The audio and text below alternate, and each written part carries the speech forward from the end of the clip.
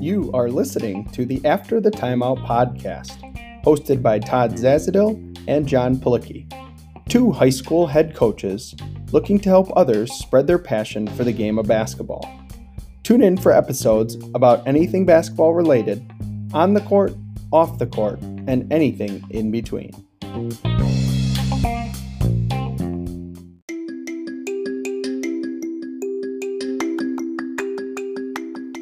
We at the After the Timeout podcast would like to take a full timeout to talk about VREPS basketball. Coaches, do you get frustrated by how some players just cannot seem to learn your offensive system? Are you spending countless hours teaching your offensive system to your team just for them to forget by the next practice? You should check out VREPS. VREPS was founded by basketball players and coaches to create tools that make learning plays easily a reality. VREPS allows coaches to turn their 2D playbook into a 3D interactive video game that players can watch on any mobile device on their own time. Don't just have players watch film, have them live it and control the players so that they have a better, more efficient learning experience. It's free to try. Go to vreps.us to sign up today.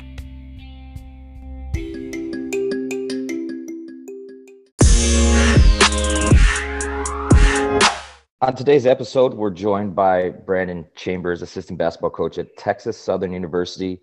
You probably also know him from some of the virtual coaches clinics, and he's an awesome Twitter follow. Coach, how you doing today? Thank you so much for joining us. Good, man. I appreciate you guys having me on. So, Coach, we like to start with a segment we call the opening tip, just a fun way to start. So, we like to do our homework on our guests, and we noticed that, over your years, you worked in abundance at just different summer camps, 5-Star, Hoop Mountain, Hoop Group Elite, etc. So could you share with our listeners, maybe a funny story or a memory or something that sticks out from working all those summer camps over the years? Well, and I think times have changed a little bit just as far as kind of how things have, I guess, the rite of passage for coaching. And what I mean by that is, I think, and this is before me, but coaching camps was kind of your initiation into college basketball. I think any level really, but more so in college basketball. Before the NCAA created rules that Division I coaches could not work camps, it was the rite of passage for coaches to get in the door and to meet other coaches, whether it be at, a 5-Star or Hoop Group or, one of the major companies, or if you went to a schools camp, but times have changed a little bit.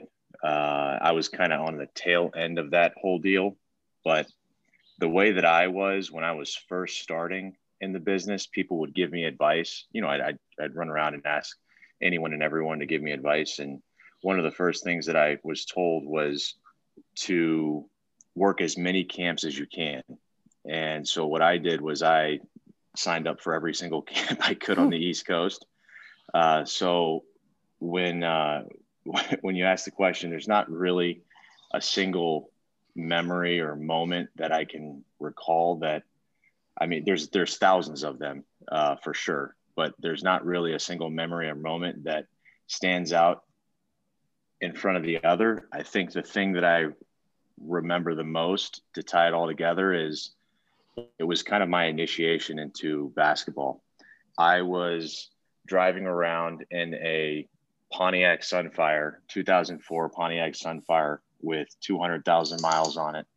I basically lived in my car, drove from Hoop Group in Philly to UConn's day camp, to Pittsburgh's camp. Went down to Radford and did an elite camp. Then I went to Kentucky. Then I'm working George. It just was nonstop for 3-4 years of just week after week after week. And to be honest, it was my only source of income at the time. When you're young in the business, it's just kind of how you have to go about it. And my stipend, if you want to call it a stipend, coaching Division III, only was for 10 months. So for those 2 summer months, I had to work, and that was my income and how I fed myself, how I paid my bills. And so I basically, for 2 months, for 3, 4 years, did nothing but live in my car and work camps. You name a school, I probably worked it on the East Coast. So that's probably the first thing that pops into my mind when you mention the camp grind. That's definitely a great story. Driving around, that's awesome experience. So I want to start kind of the beginning of your career. You're a manager when you attended VCU, and there's Shaka Smart as the head coach, Wade Miller, Mike Rhodes, Mike Jones as assistants. Now all of those guys are D1 coaches, right, at different schools. First of all, how was that experience learning from them, and maybe some of the lessons you learned along the way from those guys as you were interacting with them? Yeah, the first thing I think is, and I don't mean this in an arrogant or an egotistical way, but I tell everyone that I'm the luckiest guy in college basketball because I walked into a Final Four.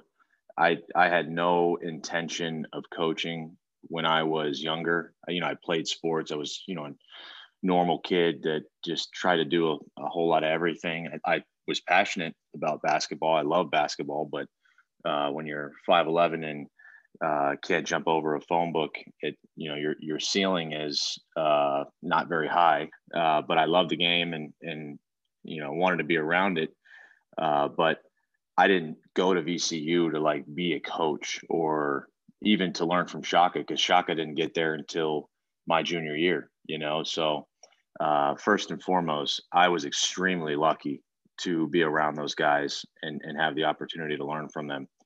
Also, the second point is I was extremely naive because I thought those guys were the norm of college basketball, which I guess is a double-edged sword, because I thought that this is how everyone operates. And also, as naive and I guess moronic that I was, I thought you just go to the Final Four every year. I just was I had no idea how things really worked and how hard it was at that time to really get to that level. I just wasn't exposed to college basketball. But they're elite human beings, man, every single one of them. And if you look at every person on that staff, they're all a head coach. Shaka obviously just got the job at Marquette. Mike Jones is actually just got the job. He was at Radford for a number of years and just got the job at UNCG, I believe. Mike Rhodes is now at VCU. He went to Rice and then came back to be the head coach at VCU. Will Wade at LSU.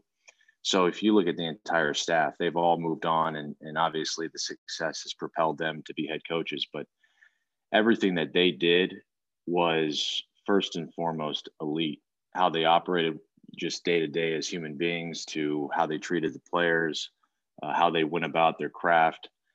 There was a high level of detail, high level of communication, and I was really fortunate. I wish I could tell you that, I had this grand scheme or plan to be around these guys. And, I know like people that go to Duke or UNC and want to be a Duke manager or UNC manager, or, one of those blue bloods that, there's an application process and you have to interview and you may not get it. And there's 25 managers. And, like we had, I think, 2 managers, another guy that I think helped out occasionally, so I kind of walked into it and was just really fortunate.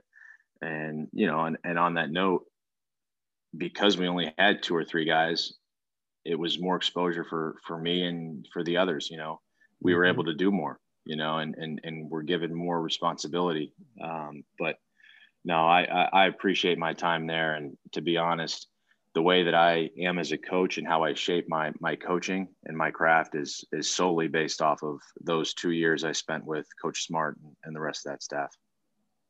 So I think it's interesting, you took you worked your way up. When we think about the eyes of coaching, you go from like a student assistant or a student manager, And then you kind of went into that director of basketball operations role for Musselman at Nevada. And we haven't really talked to anybody, any of our guests that have really held that role of director of basketball operations. So, can you kind of talk to our listeners about, what does that role actually entail?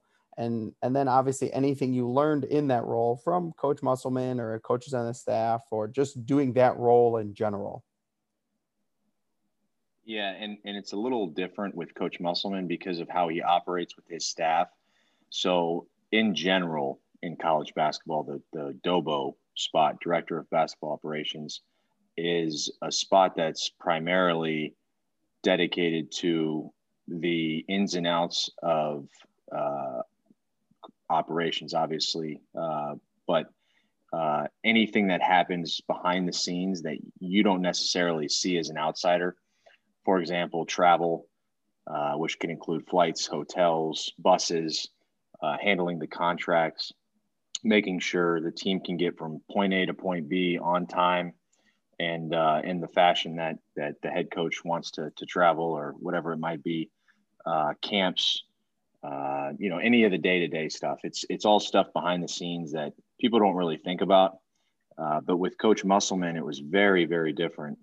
So the way that he operates, and I think this is more so from his NBA background, was every person was involved in every meeting. So for me, that was gold, because I came there as a video coordinator for a year, and I was in every DOBO meeting. I was in every assistant coaching meeting. I was in fundraising. I was in alumni, every single meeting I was involved in some capacity. And he encourages groupthink and encourages people to speak up if they have an opinion.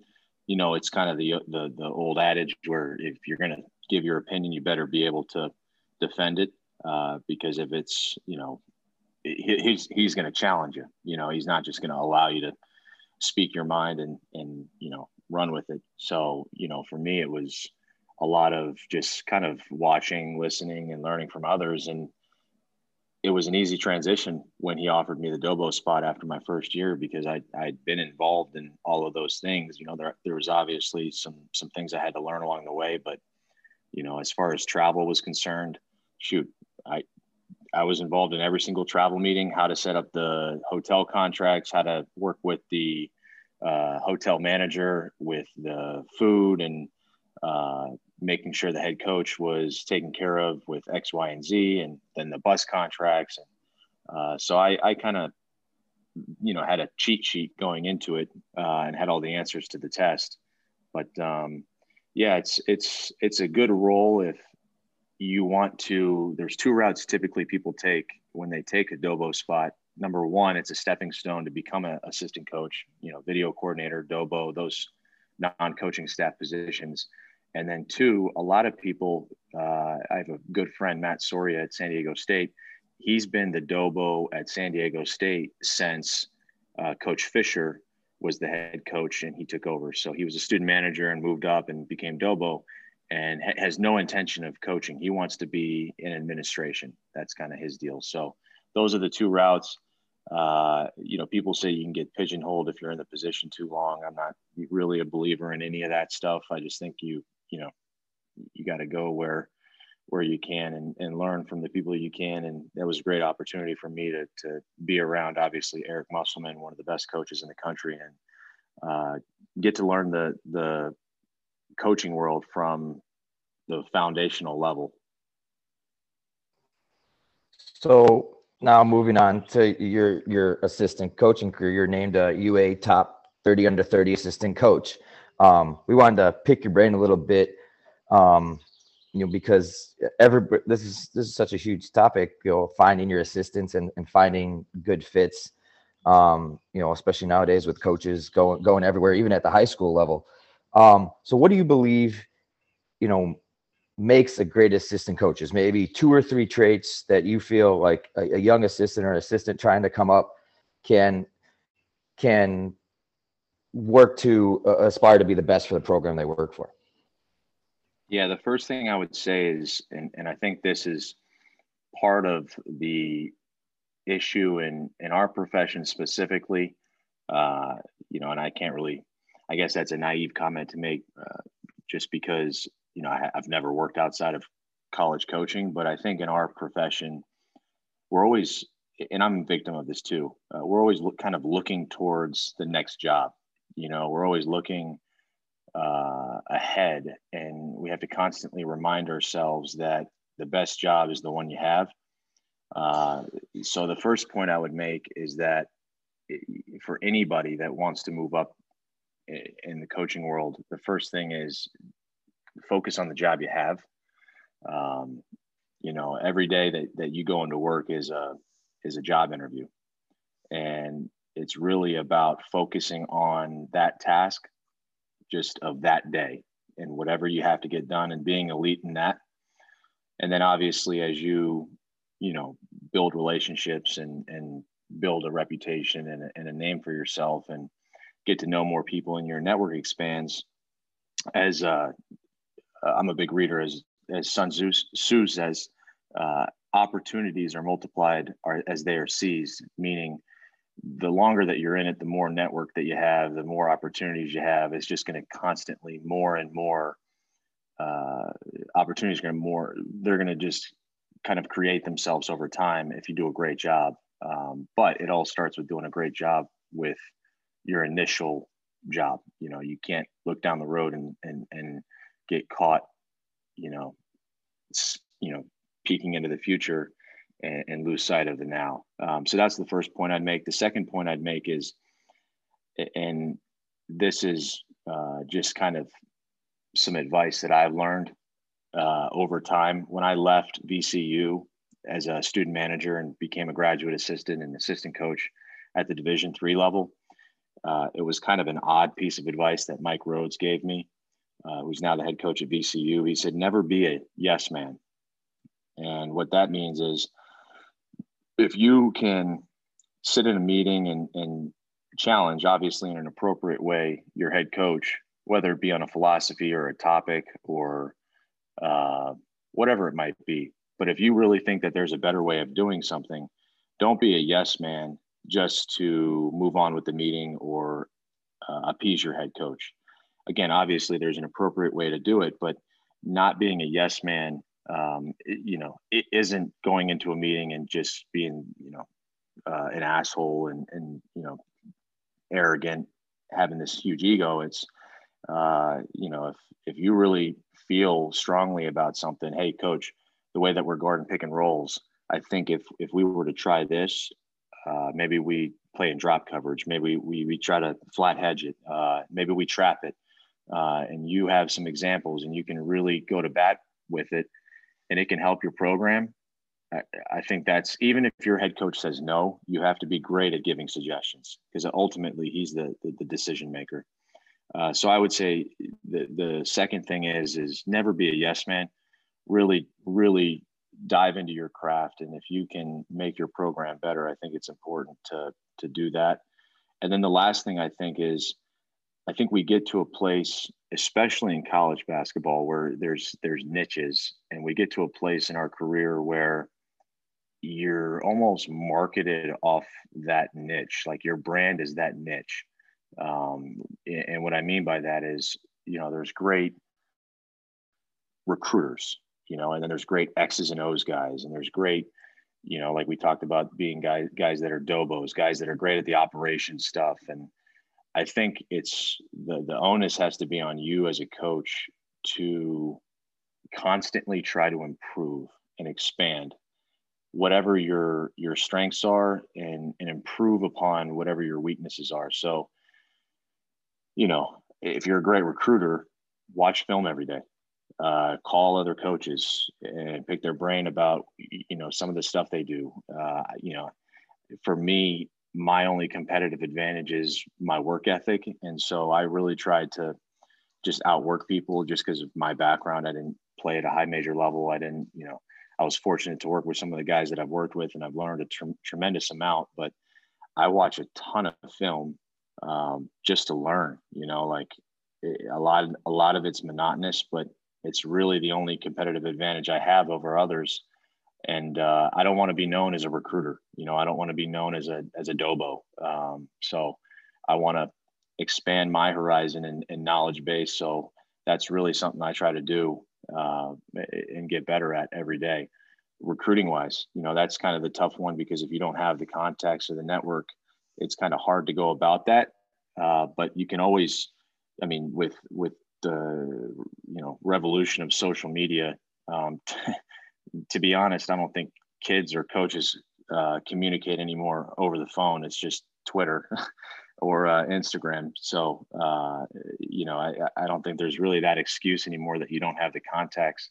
But if you're known as an X's and O's guy and you want to develop a recruiting base, I think the first thing is trying to touch base with those coaches, whether it be college, high school, AAU, overseas. It's so easy to go online now and find contact information and to reach out. So that's the third piece I'd say, is just make sure you're constantly, beating on your craft and trying to get better, trying to be a holistic coach and not just a recruiter, not just an X's and O's guy. So you mentioned networking. You just talked a lot about it. I want to specifically talk about for it could be any coach, right, or any profession really. Some of those networking skills and maybe techniques that you have kind of found effective. Obviously, John and I have learned through this podcast, like you just said, that just reaching out to people and contacting people that you didn't think maybe willing to talk to you, we'll have conversations and do things like that. But what are some of the, maybe the key things you've learned on the networking front, and maybe some techniques that could help a young coach or, maybe a high school assistant trying to get a varsity job, down the road? Yep. And this is something that I've talked about quite a bit. Actually, most people that have me on Zooms or podcasts ask me about this topic. And I think it's just solely based on my career path. I had to learn a lot about networking very early on. And there's this negative connotation with the word networking, and so I've kind of changed it in my own vocabulary to connecting. I think that when people hear networking, there's an inauthentic relationship creation, so I've kind of changed it to connecting. So for me, I've learned a few things that have really helped. And if anyone takes anything from this podcast, I've probably given this speech or had this conversation with, I don't know, maybe over 100 student managers that are looking to move up in the business, and probably 50 different, Zooms or podcasts, whatever it might be. So if you learn anything, please take this to heart, because this is not, knowledge that I learned from watching film or something that someone told me. This is real life experience from my end. So number one, relationships are the key to anything that you do in life. Specifically in our profession, that's your moneymaker. I mean, you're never going to go anywhere in life really without strong relationships. I use a quote a lot with younger guys, and it's build a well before you need it. And so, when you look at the quote, obviously it speaks for itself, but I think the word networking has a negative connotation because people try to build the well, but they really half-heartedly go into that process of building that well. And then when they need it, it doesn't pay its dividends that they thought, right? So really invest in the relationships that you have. I read a great book called The Power of Who by Bob Beaudine. It's a great one. It talks about who's your 100 people.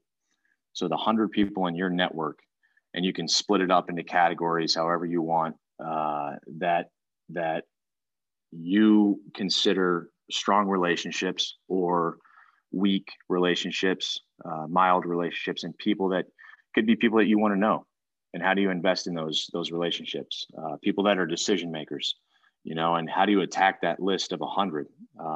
There's been numerous experiments and research done on the number of people that a human being can really invest in and have strong relationships with. And the number 100 is right around that range of a human being's kind of maximum potential to have strong relationships with. So he uses that number, and I think it's a good number. You know, go through your phone book, go through your Rolodex, and find your 100 people that you can call or pick their brain, or you know, maybe it's a list of 100 and there's 25 on there that, hey, these are my gold contacts, guys that I want to get to know, head coaches, assistant coaches that I think are elite and that I want to invest in, and maybe write to and see if I can get them on the phone.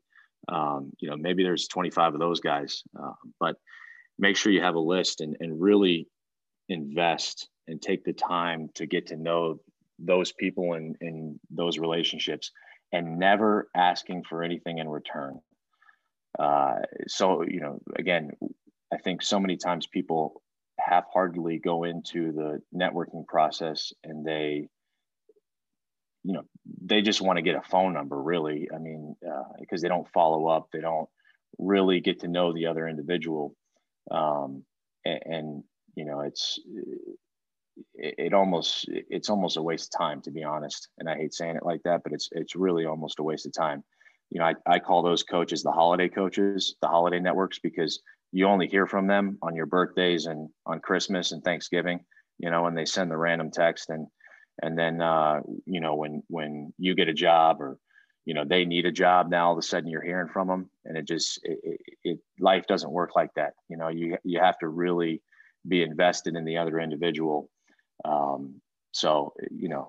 That's really the starting point. The other thing I like to do when I give this talk is talk about 2 to 3 tangible things that I do, because I get it all the time from high school coaches that are trying to move up. And I don't know how I can get in front of these coaches, or I don't know how I can touch base with these coaches.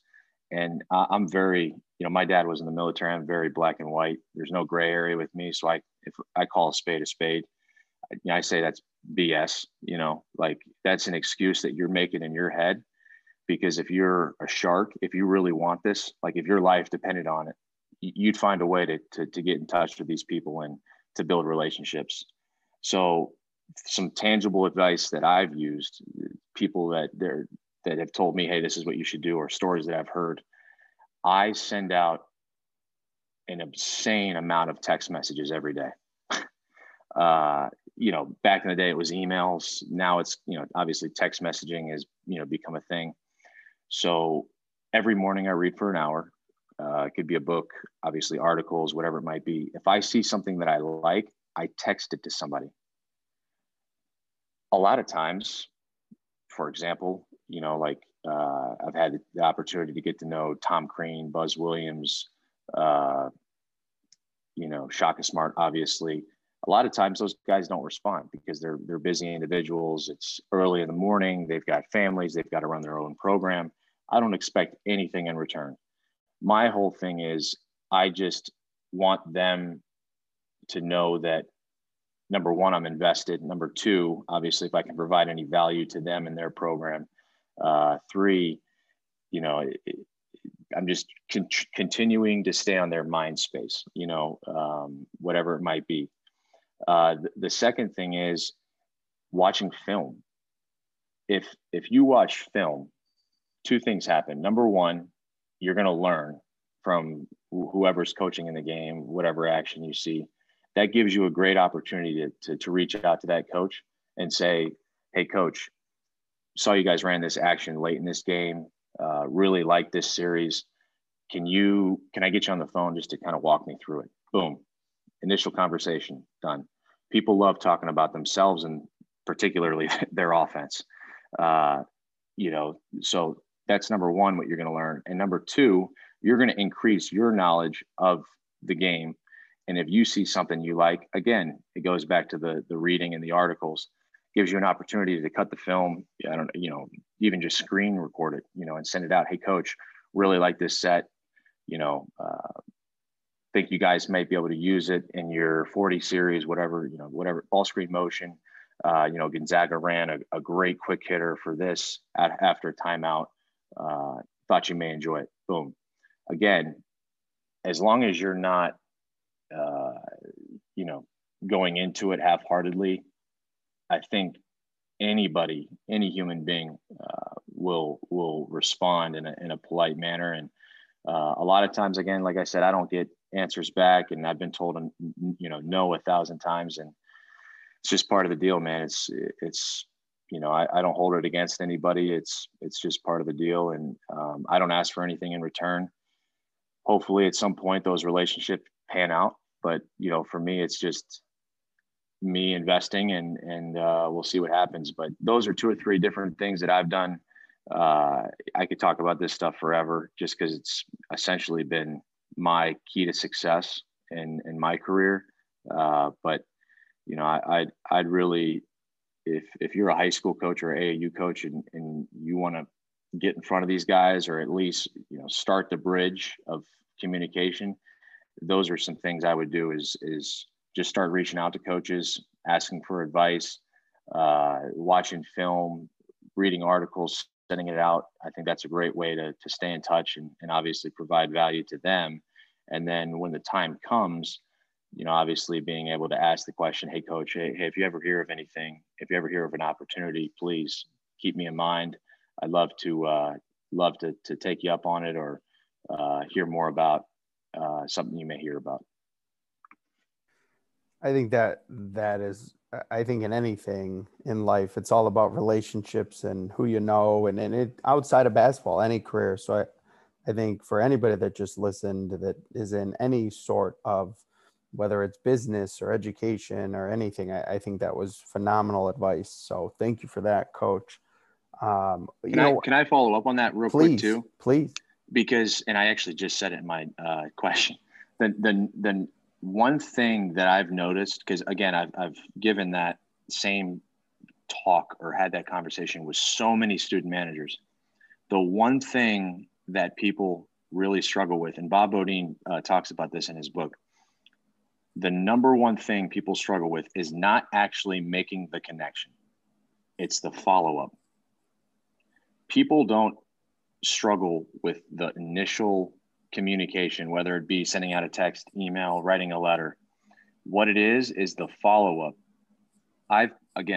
Probably, let's keep it a good number, 100 people. I've probably talked to 100 student managers have reached out. They see I'm a student manager. They heard one of my talks, and they write me a letter, or they send me a message and say, hey, coach, would love to get you on the phone. I talk to every single one of them, just because I was that person 10, 11, 12 years ago. So I try to make a point of it to touch base with those individuals. But I would say out of 100, less than 10 have followed up. And I think that's, number one, it's insane. I guess you could infer from that people come to the realization that it's a little bit harder to get into coaching than you think. But I think the follow-up is so critical, like, again, don't be a holiday coach. Don't be a holiday network where you're only hitting somebody on Thanksgiving or Christmas or whatever it might be. Follow up. Even if you get a no, it's still better for you to follow up than them not to hear from you. Yeah, I mean, we couldn't say it any better. Todd and I say all the time, even if you're going for a job or whatever, the worst thing somebody could tell you is no, and whatever they told you no, you move on. So we wanted to talk to you a little bit about just, you've obviously been a part of a few programs that, obviously had some great success, made the tournament, etc. In your mind, what separates those programs, the consistent winning programs, from other programs? Obviously, let's take out talent, because obviously we could say talent is number one, but outside of talent, what separates those elite programs from those middle level programs? Yeah. Well, you just said it, consistency. I think what happens is, number one, complacency is a killer. I think anybody that has achieved any level of success in their life, whether it be personally or with the team, I think that psychology of feeling like you've made it, or the not willing to put in the work, that complacency it's almost like it's a veil that gets put over you or your players, the wool over your eyes, where you just kind of think you've made it, and you don't have to put in the same amount of work that you have to put in for the next championship or for the next banner, whatever it might be. I think consistency of your approach, never getting too high, never getting too low, sticking to the process. I think if you are consistent every day in what you do and how you approach getting better and getting your team better, or if you're a player, really focusing on improving your game, improving your team, whatever it might be, I think that's the critical component of championship culture is just that everyday process and everyday approach, that consistent effort. Two, I think a lot of teams think that culture is it's become this buzzword now. It has kind of, similar to the networking term, had this negative connotation. I think it's thrown around, unintentionally, in a lot of loose fitting ways, but I think a lot of players or coaches would say when they look at a championship team, they have great culture, and in describing that culture, it's, how you communicate with each other, your consistent approach, the leadership of your guys, how, the standard is set, and how they go about, hunting excellence or greatness every day. How do you have the commitment from your players? Do you have the commitment from your staff? Is it an all-in mentality? I think culture is, kind of thrown around loosely, but it's really the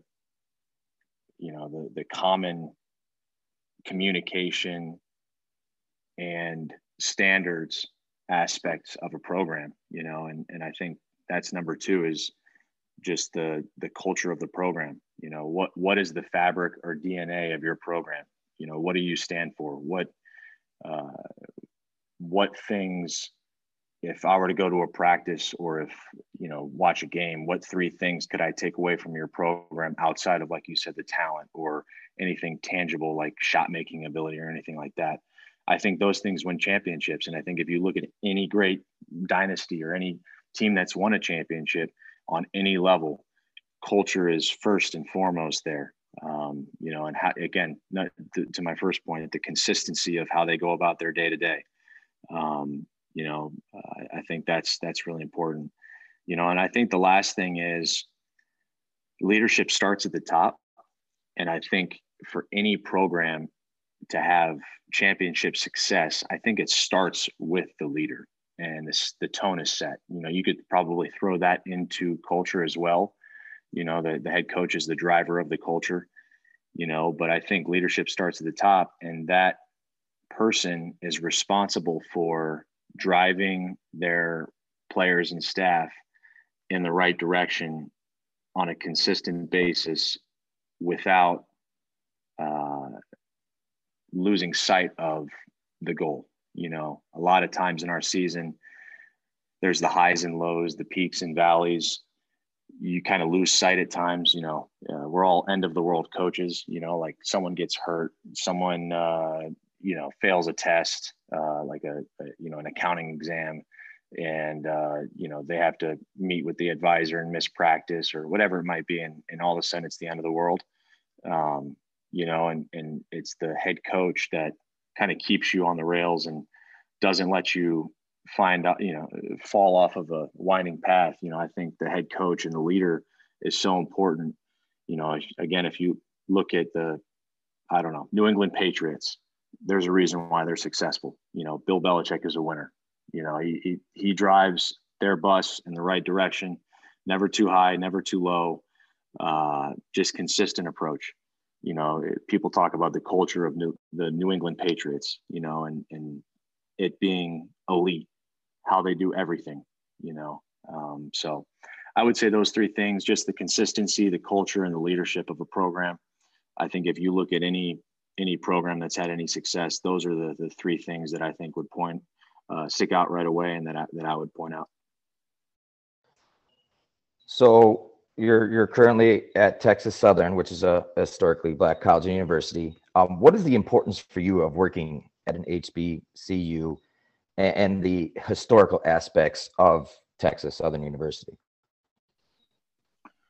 You know, it's crazy. I've gotten this question like 2 or 3 times, and you know, so Johnny Jones was at Nevada. He formerly was the head coach at LSU. Comes to Nevada as an assistant coach with us, and you know, we just clicked right away. One of the best human beings on this planet, really good coach. But I mean, I don't know if I can name another individual that's a better human being than Johnny Jones.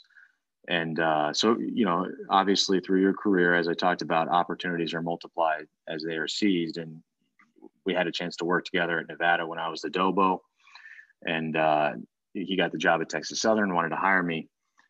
I never thought twice, you know, I never really gave it a whole lot of thought about being an HBCU, just because like you know, it's just not who I don't care level. I don't care school.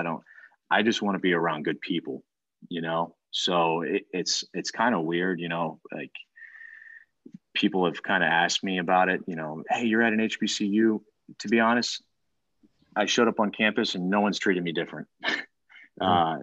You know, I think the more time I've spent and the longer I've been at Texas Southern, the more that I've fallen in love with the HBCU level and the culture and the history of our program and of HBCUs. But I never went into it thinking, you know, okay, this is an HBCU, it's going to be different, or it's a great opportunity, or whatever it might be. I knew Johnny Jones was an unbelievable human being, and I wanted to be around good people.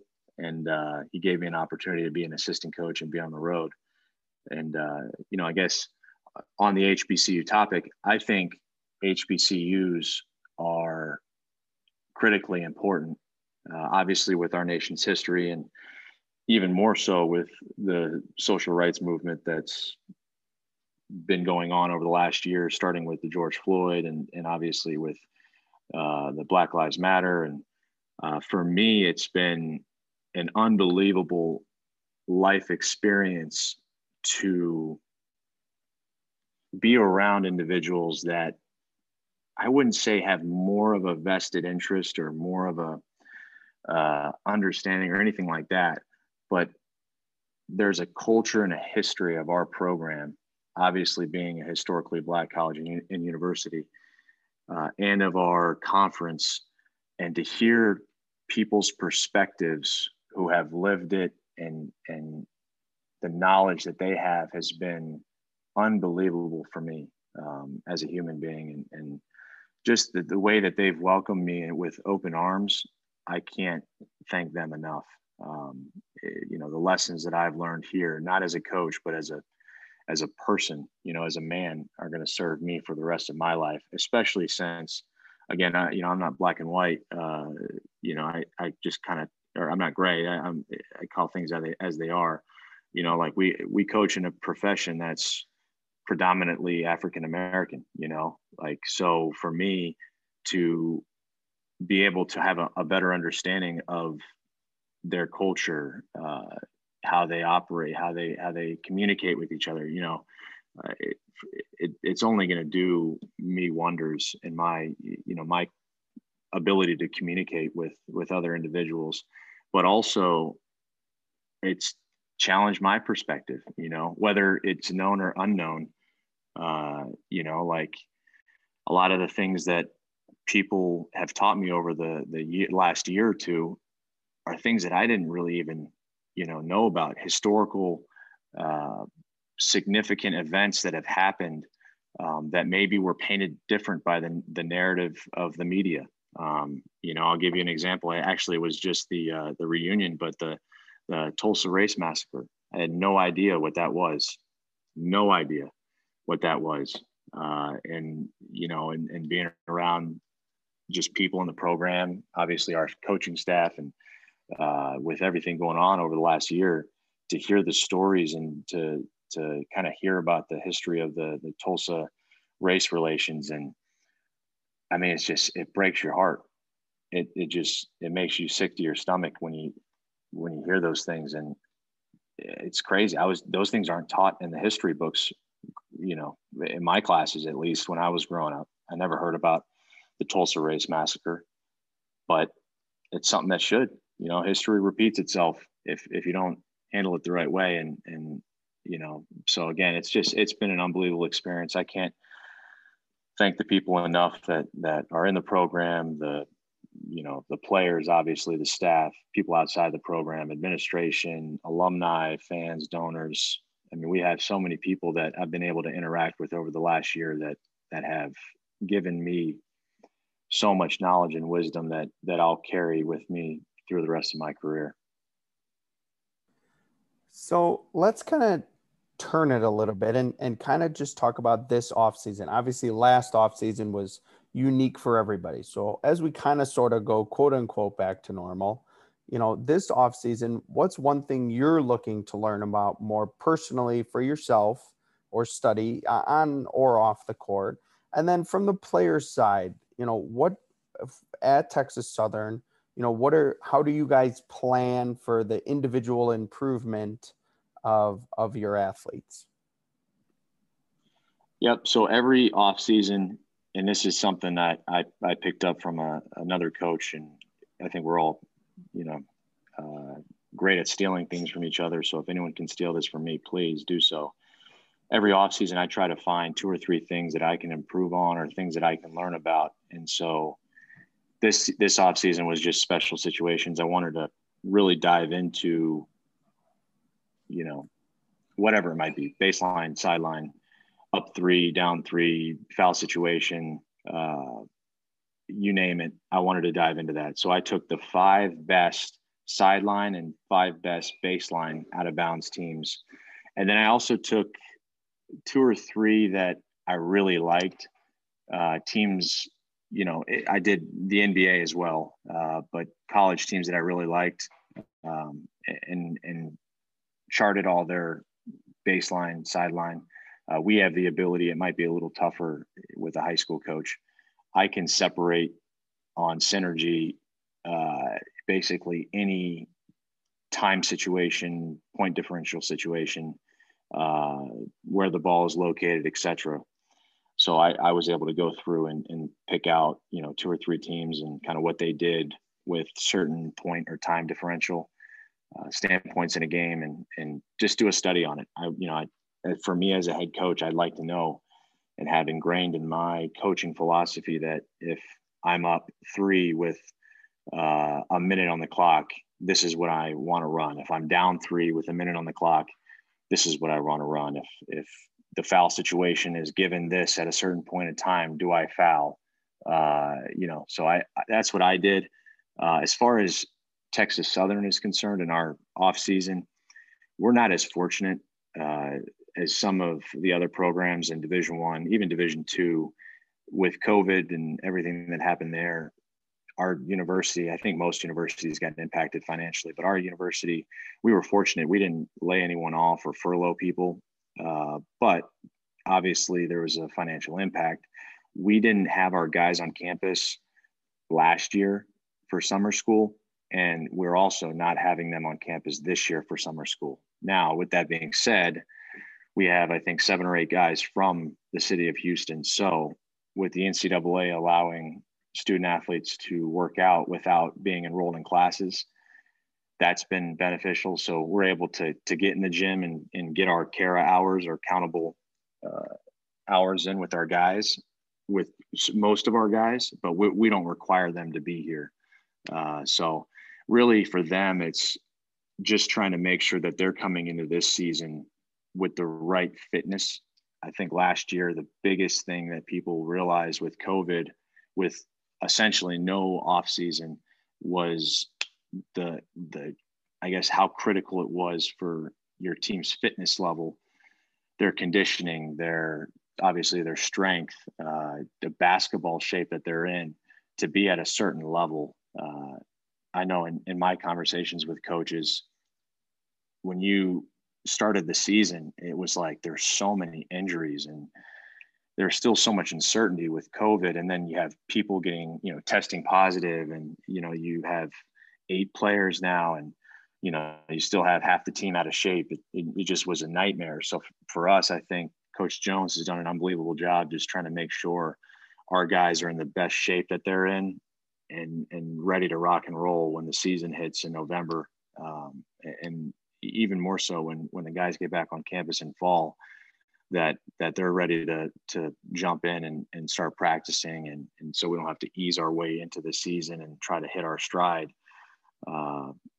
really at the end of the year, but more so we can, do it when we're getting rolling in November. So we always go into what we call the 30-second timeout. So it's our guest platform to talk about anything you want.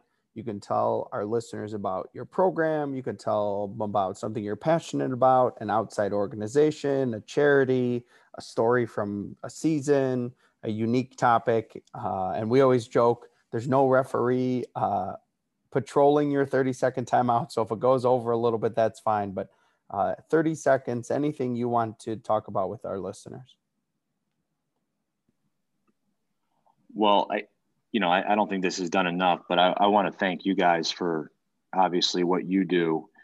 Number one, I'm a voracious reader, voracious learner. I love learning. I love getting better. And what you guys do is a thankless job, to be honest. Like it's, you don't get the credit you deserve. I did a Zoom last year and,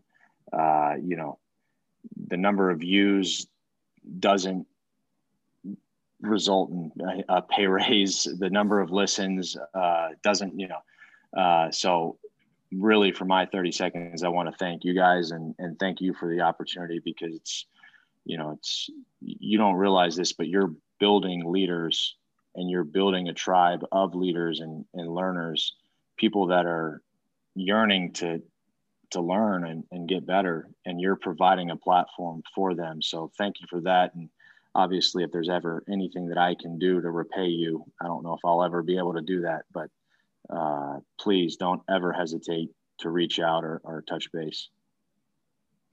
Oh, well, we're appreciative, Coach. You've given us so much awesome content and topics today. I mean, that everybody can learn from.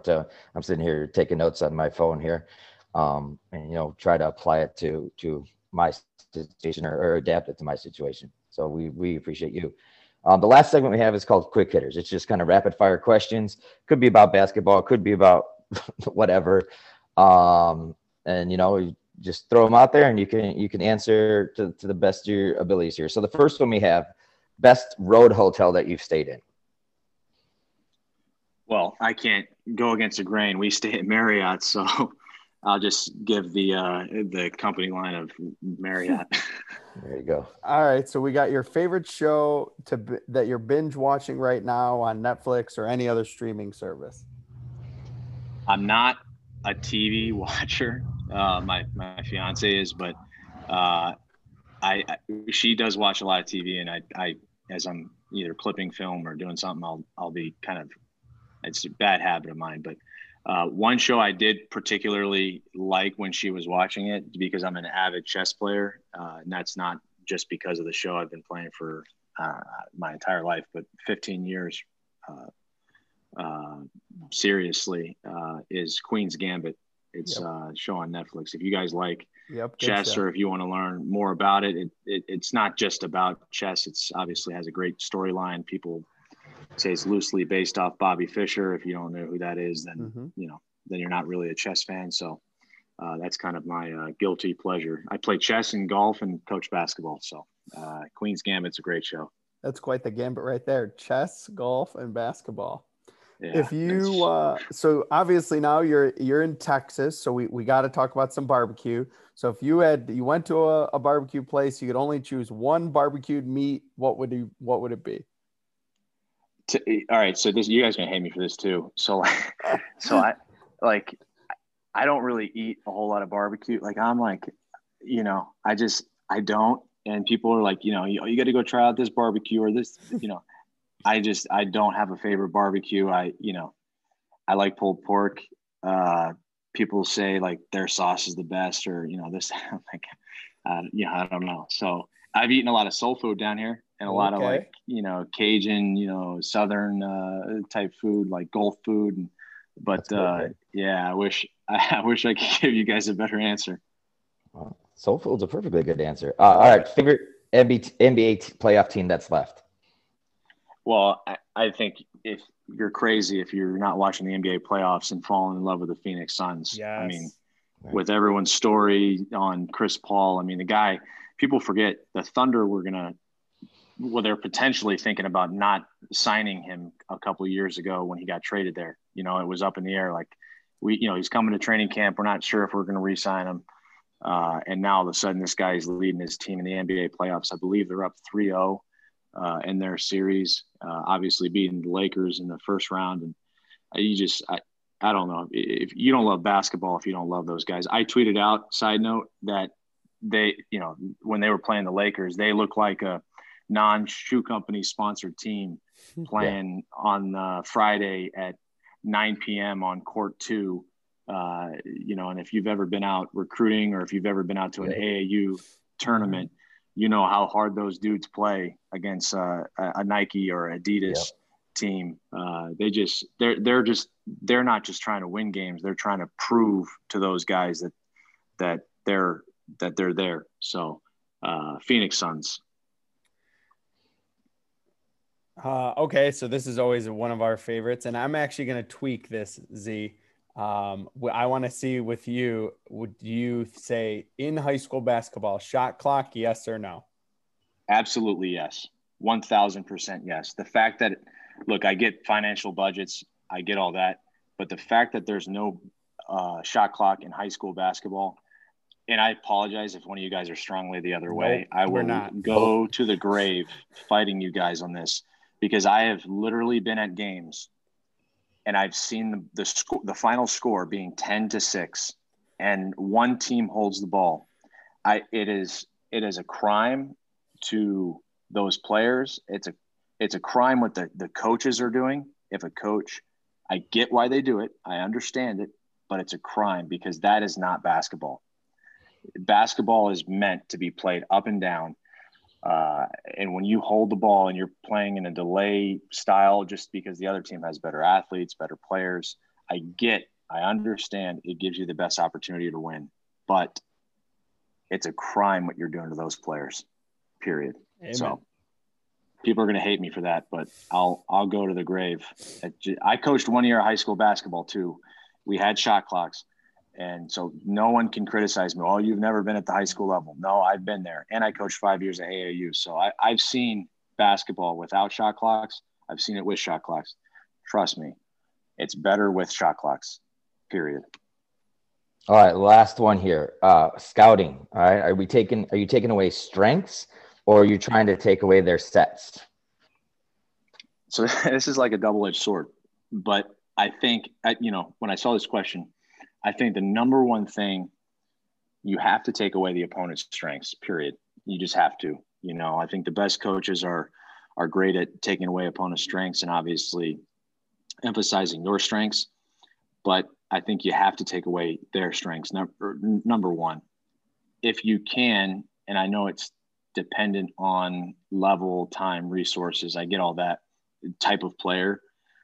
If you can, I think knowing the opponent's sets, play calls, all of that stuff, like that's like PhD level stuff. If you can get your team bought into that, I think that's a high level, elite level of thinking. But I think first and foremost, you have to take away the opponent's strengths.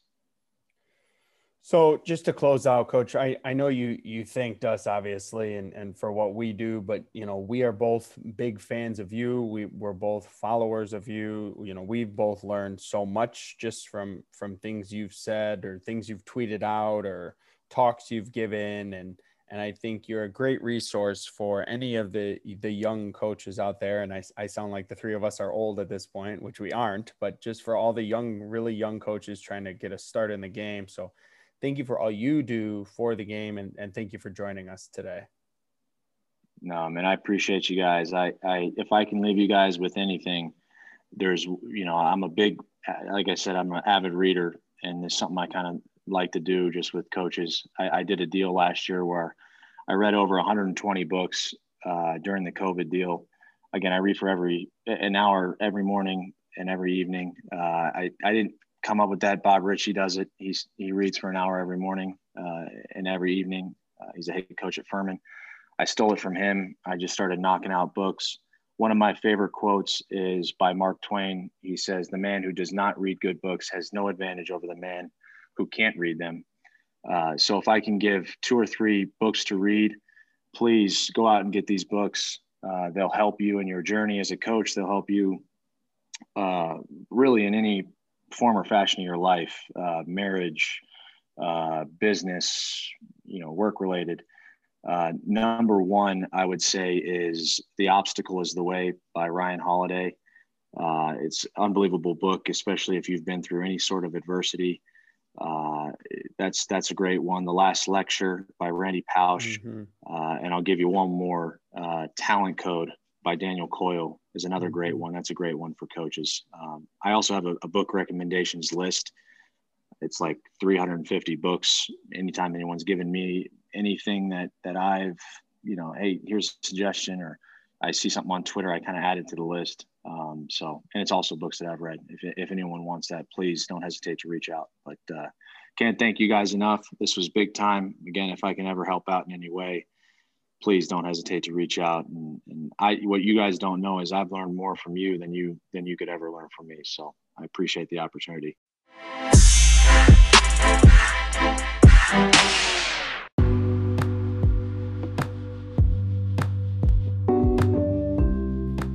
Thank you for listening to another episode of the After the Timeout podcast, hosted by Todd Zazadil and John Palicki. For more show content and upcoming episodes, follow us on Twitter at After the Timeout, or subscribe to our podcast for upcoming episodes. For show inquiries, you can email us at afterthetimeout@gmail.com. You can find all of our previous episodes on Anchor, Spotify, Breaker, Radio Public, Pocket Cast, Google Podcast, and Apple Podcast by searching After the Timeout. We appreciate you listening. Tune in next time for more basketball content on the court, off the court, and anything in between.